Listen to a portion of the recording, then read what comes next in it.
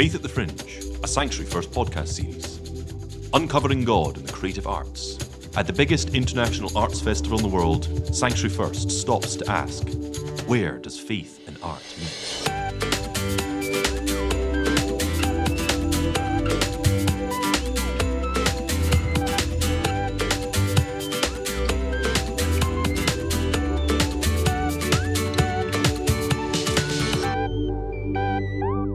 Welcome to Faith at the Fringe, a new Sanctuary First podcast series.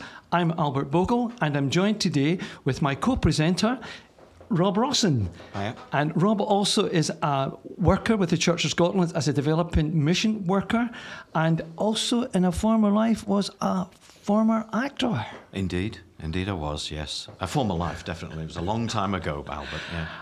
And this particular podcast, we're going to be looking at one of the shows in the Fringe entitled I Am Mark. And we're delighted that the actor who performs this particular show is with us, and his name is Stephen Smart. So thank you, Stephen, for joining us, and we're looking forward to this conversation together and to see where it's going to lead us. Yeah, brilliant. I'm looking forward to it too. It's lovely to meet you guys. Yeah. So it's over to you. What's your first question? Well, my first question has got to be, why did you choose Mark's Gospel? I mean, it could have been any of the four. It could have been.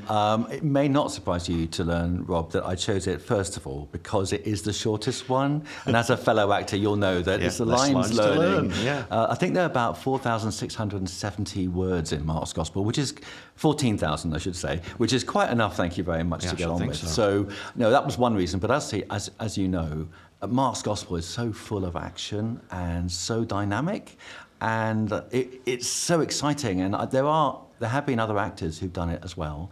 There was a man called Alec McGowan back in the 1970s. I don't know if you remember him. Yeah. I don't know if he came to Edinburgh, but he certainly came to the West End and Broadway, and it was a sellout for him using the King James Version. I was a teacher in those days, an English teacher and a drama teacher, and I loved telling stories.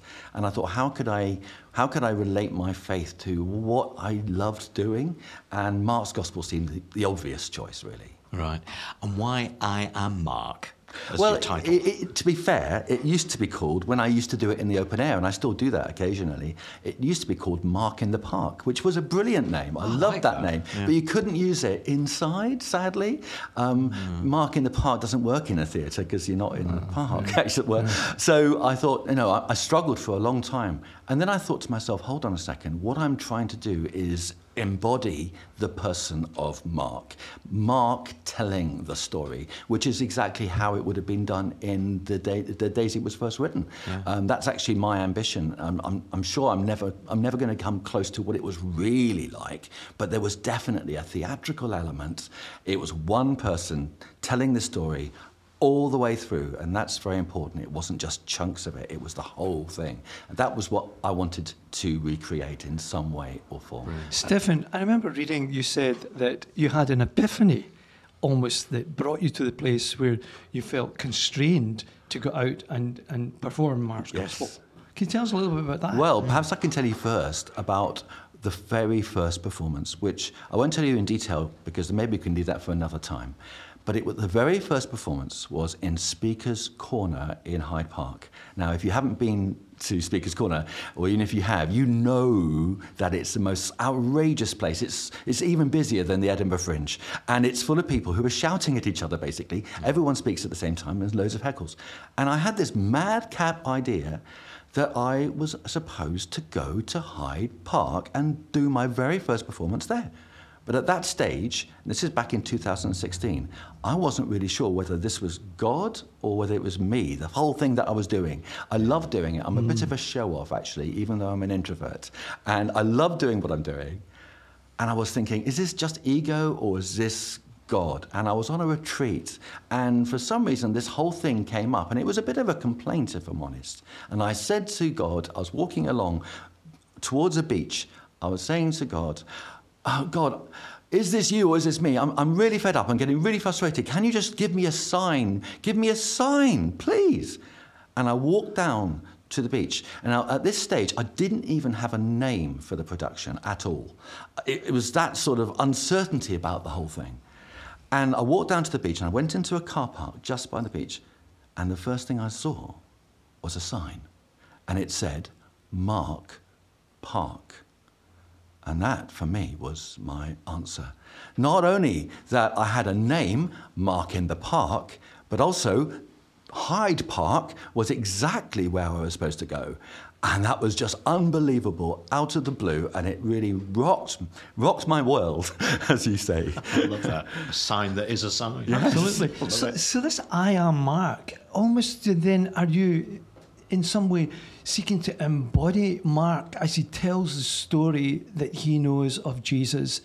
And as he heard it, no doubt, and was told it from the Apostle Peter. I Yes. think that's That's the tradition, traditional way, isn't it? yes. You know, Yes. and did Peter write down these little stories, or did he tell them to Mark, and did Mark write them down? Yeah. And so you're embodying that. Yes, that's the idea. And embodying not just Mark, but obviously all the other characters as well.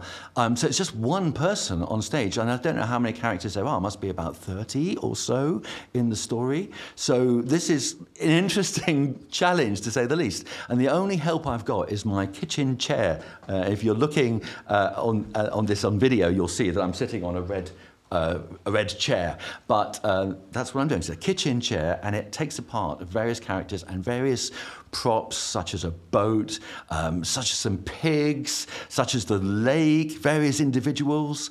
So it's very useful. It's the least wooden of the actors on stage, I say. I must ask you about the chair. Do you But mind? before we do the chair, Okay, right. we're going to cut to you doing a particular character. Ah, yes. Now, this particular character is a woman at the fringe. Yes. And she's engaging with faith at the fringe. Let's watch this and listen to it. Now, a woman was there who'd been subject to bleeding for 12 years. She'd suffered a great deal under the care of many doctors and had spent all she had, yet instead of getting better, she grew worse. When she heard about Jesus, she came up behind him in the crowd and touched his cloak, because she thought, if I could just touch his clothes, I'll be healed. Immediately, she felt in her body that she was free from her suffering. At once, Jesus looked around and said, "Who touched my clothes?" His disciples answered, "You see the people crowding against you, and yet you can ask, 'Who touched me?'" But Jesus kept looking to see who had done it. And then the woman, knowing what had happened to her, came and fell at his feet. And trembling with fear, she told him the whole truth.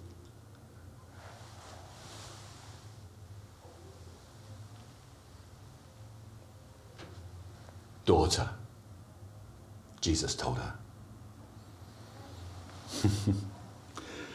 "your faith has healed you. Go in peace. Be free from your suffering."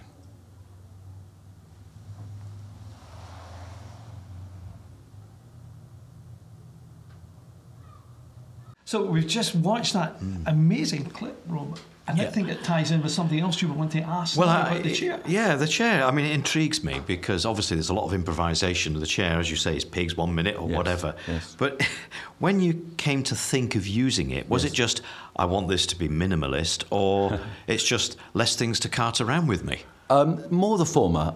I thought, in many ways, and I'm sure, if you think about it, I'm sure you'd agree, Mark's Gospel is very spare. It's stripped down. Yes. It's very, very fast, as we were talking about earlier. It rapidly moves from one space to another, and he doesn't go into a huge amount of detail, although, interestingly, he does at times. So I wanted to somehow capture that simplicity, and it's my sister, really. I was using a block originally, and she said to me, you need something a bit more, interesting than just a block. And she suggested, why not a kitchen chair? And from that moment, that was it. And I saw a chair which had a red seat, which is what I'm sitting on right now. And for me, it symbolized something about Mark, that actually it ends in blood. In fact, it's the crucifixion is the high point of the whole story. So right from the beginning, as you see the chair on stage, you get an impression of where it's going, which is exactly what Mark wanted us to have an idea of. That's brilliant. I love it. Absolutely. And this simplicity thing, and going back to that particular piece that we've just seen, where is faith at the fringe, where the woman touches the hem of Jesus' garment and she's healed. Yes. is there something here that we can link Faith at the Fringe as you've come to the Fringe here? What is it that you're wanting to happen from all of the performances that's going on? I think the word touch is really important. For me, it's about people being touched by God, actually. And that could happen in so many ways. And it's not up to me, is it? It's up to him and up to them as well, in terms of how receptive they are. But I think in many ways, I'm trying to offer a space. A friend of mine had a kind of picture of this. It's like I'm a kind of a frame, but the picture itself, the drawing or the painting, that's up to God. So I'm just giving God, I'm hoping, a space for him to work in. And all sorts of amazing things have been happening, I can tell you, which I would never have expected. It's been phenomenal. And I think the most impressive and the most interesting thing has been, well, two things really, and they're very linked. Conversations with people, not just after the show, of which there have been many really powerful, meaningful conversations. A friend who I'd not seen for 40 years, who lives in Edinburgh, said, I want to take you out for lunch. So we went out to lunch, and she said, I tell you, I hear you've had an epiphany in your life. She hadn't seen me in 40 years. About that time I became a Christian. And she said, tell me about it. That was a conversation that I wasn't expecting to have. And there it was in front of me, a wonderful opportunity to witness to this woman who was clearly quite moved by what was going on. She had her friends all around her as well. Unexpected adventure, many such conversations, but also linked to that, a sensitivity. What I'm finding, I can't really believe it, but as I'm walking around the street, God's seeming to give me a greater sensitivity than usual in hearing his still small voice. And walking past, I've been noticing things. I could tell you many stories, but there's one in particular about a man, a down and out called Daniel, who may even be listening to this podcast, who was on the Royal Mile a couple of days ago. And I don't normally talk to down and outs and don't normally give them anything either, frankly. But for some reason, I found myself thinking, I think God's telling me to speak to this guy. So we talked about it. We talked about Mark's gospel. We talked about his situation, which was really rough. And I said, why are you here on the street? And he said, I want to actually get down to Harrogate where my family live. I need the train fare because in Edinburgh I know that I'm going to just descend into chaos and despair if I stay here. I've just got to get out and my family will take care of me. But I need the train fare and that's why I'm here begging. And I said, that's really sad. Well, I said, come to my show. I'll pay for your ticket. And I thought I'd never see him again. And then yesterday, I was just saying to God, I don't like talking to people on the street, but if you really want me to meet someone, please let me know. I was just about to go home to catch the train to New Craig Hall at Waverley Station. And guess who was there by the station, sitting on the floor? None other than Daniel. So I went over to him and said, Daniel, how are you? He said, I'm not so good, actually. Someone just pinched my tub. They just walked off with the money I had. And I said, how much do you need to get to Harrogate, where he lives, where his family live? He said, £18. I said, I'll give that to you. I had £20. Someone had given me £20, absolutely, just said, here, have £20, just after a performance. And I had the money to spare. So I just gave it to him. And he was absolutely overwhelmed. It was really like the man who was paralyzed in the Gospel of Mark. He's lying on a mat. He's looking disconsolate. And then Jesus heals him. And this man, Daniel, got up with a huge spring to his step and said, thank you, shook me by the hand twice, and then rushed off. It was amazing. I don't know what was going on in Daniel's life, apart from what I've told you. But I do know that God was in it, unbelievably.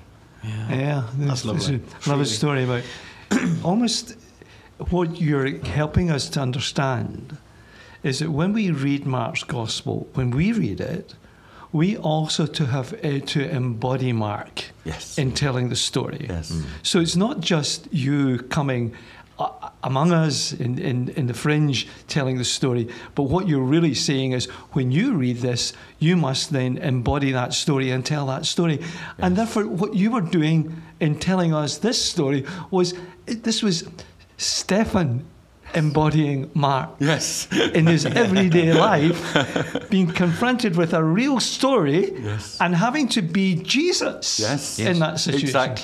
Exactly. And it's interesting, Mark's Gospel is full of invitations just like that, to proclaim, to speak out. And the last words in the performance I have, in verse 8 of chapter 16, is the women were told to go to Galilee and tell the disciples that Jesus was alive.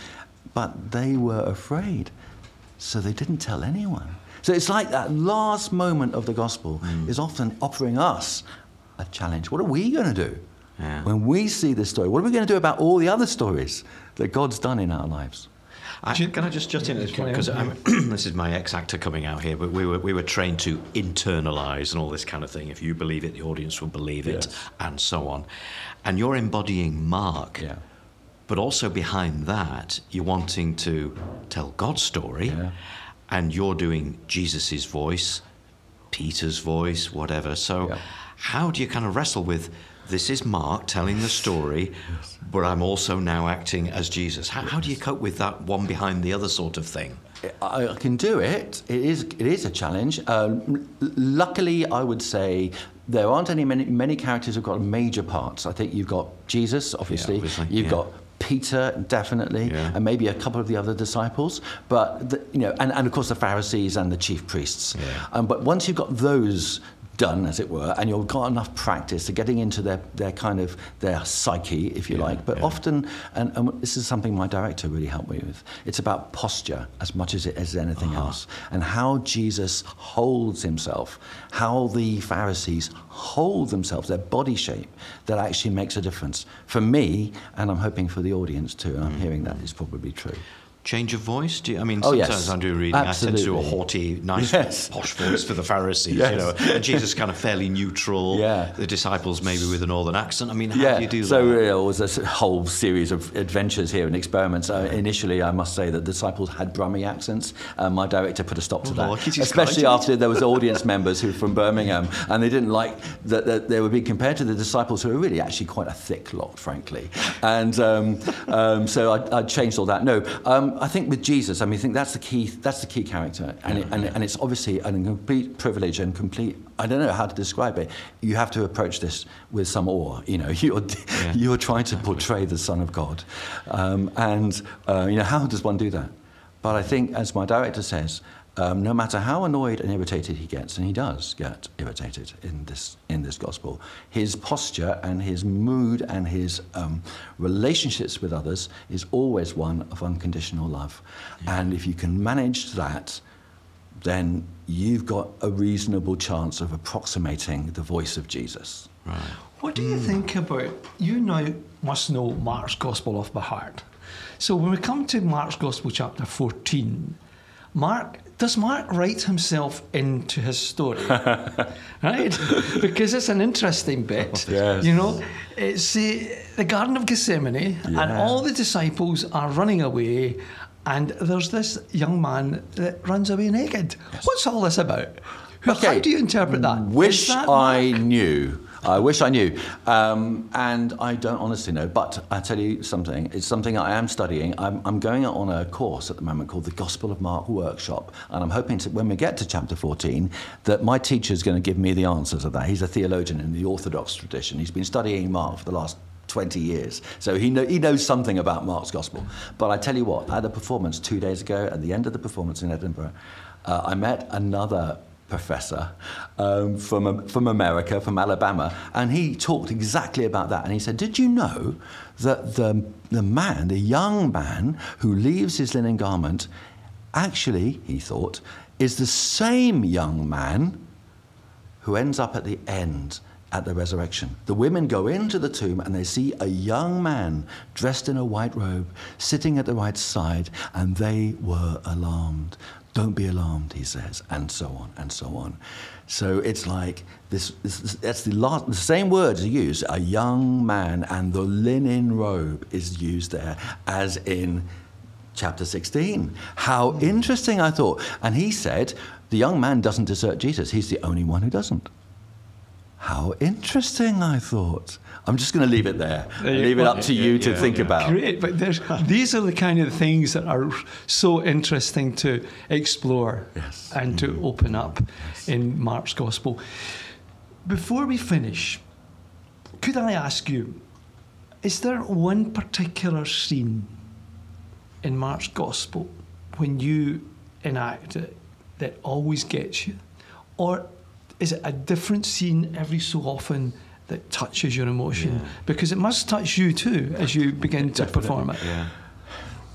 It's so hard to answer. I would say I would immediately go to the crucifixion because it's the one that kind of grabs the audience most. But I invest a lot into that. And also chapter 14 in Gethsemane, which I really don't know how to act, frankly. How can one act possibly? The Son of God taking on himself the sin of the whole world, of all the generations of man that ever been and ever will be. But nevertheless, the pain of that and the sense of isolation and the pain and isolation and the violence of the crucifixion, they just grab me every time. But I have to say, going through the gospel, it's always a case of God will speak to me about something new. Pretty much every performance, there'll be another part which grabs me for the first time in a new way. And that's how wonderful the Word of God is, isn't it? It's fresh and it's alive and it's active and it makes a huge difference to our lives. And I saw that in the little bit you did for us. And I suppose I have this thing about people who, bless them, they read the Bible, they volunteer to read the lessons or whatever, but sometimes it can be in a very monotone way because it's very reverent, it's the Word of God. But by being moved, the audience get moved. When you feel it, they feel it. And I just love to see that happen in Bible readings, wouldn't you? But obviously you say there's so many comments made after your performances. Does anyone, I'm sure the answer to this is yes, but does anyone ever say, I've never heard it like that, or I've never thought about that before? Yeah, very much so, very much so. But it's interesting, it's not just thinking that's involved. I find that people are saying things from their hearts, and often I have a Q&A after a performance, and rather than a very dry, what about this bit or that bit, which is interesting and it's brilliant. I love talking about it. People will give their hearts and say, I was so moved by this. I felt I was there. I was doing it in America recently in California. One guy looking at the crucifixion said, it broke my heart. I was there. And I thought, how awesome is that? I'm kind of helping people get into the story itself in a way that they never would have expected. They were seeing the characters performing, as it were, or acting, as it were, in front of their very eyes. It was one person on stage with a chair, but they were actually seeing it in front of them. I don't know how that happens, but it happens. Wow. Invariably. What a wonderful way to finish it, to say, I don't know how that happens, but it happens. You've taken us today on a journey in Mark's Gospel. And in doing so, you have brought us to the place where faith encounters the fringe. Yes. And to encourage us to think, perhaps you're listening to this podcast as a listener and you're saying, something touched me in that podcast. And I would like to suggest perhaps it is the presence of Mark's Gospel speaking and telling the story of Jesus and touching you wherever you are.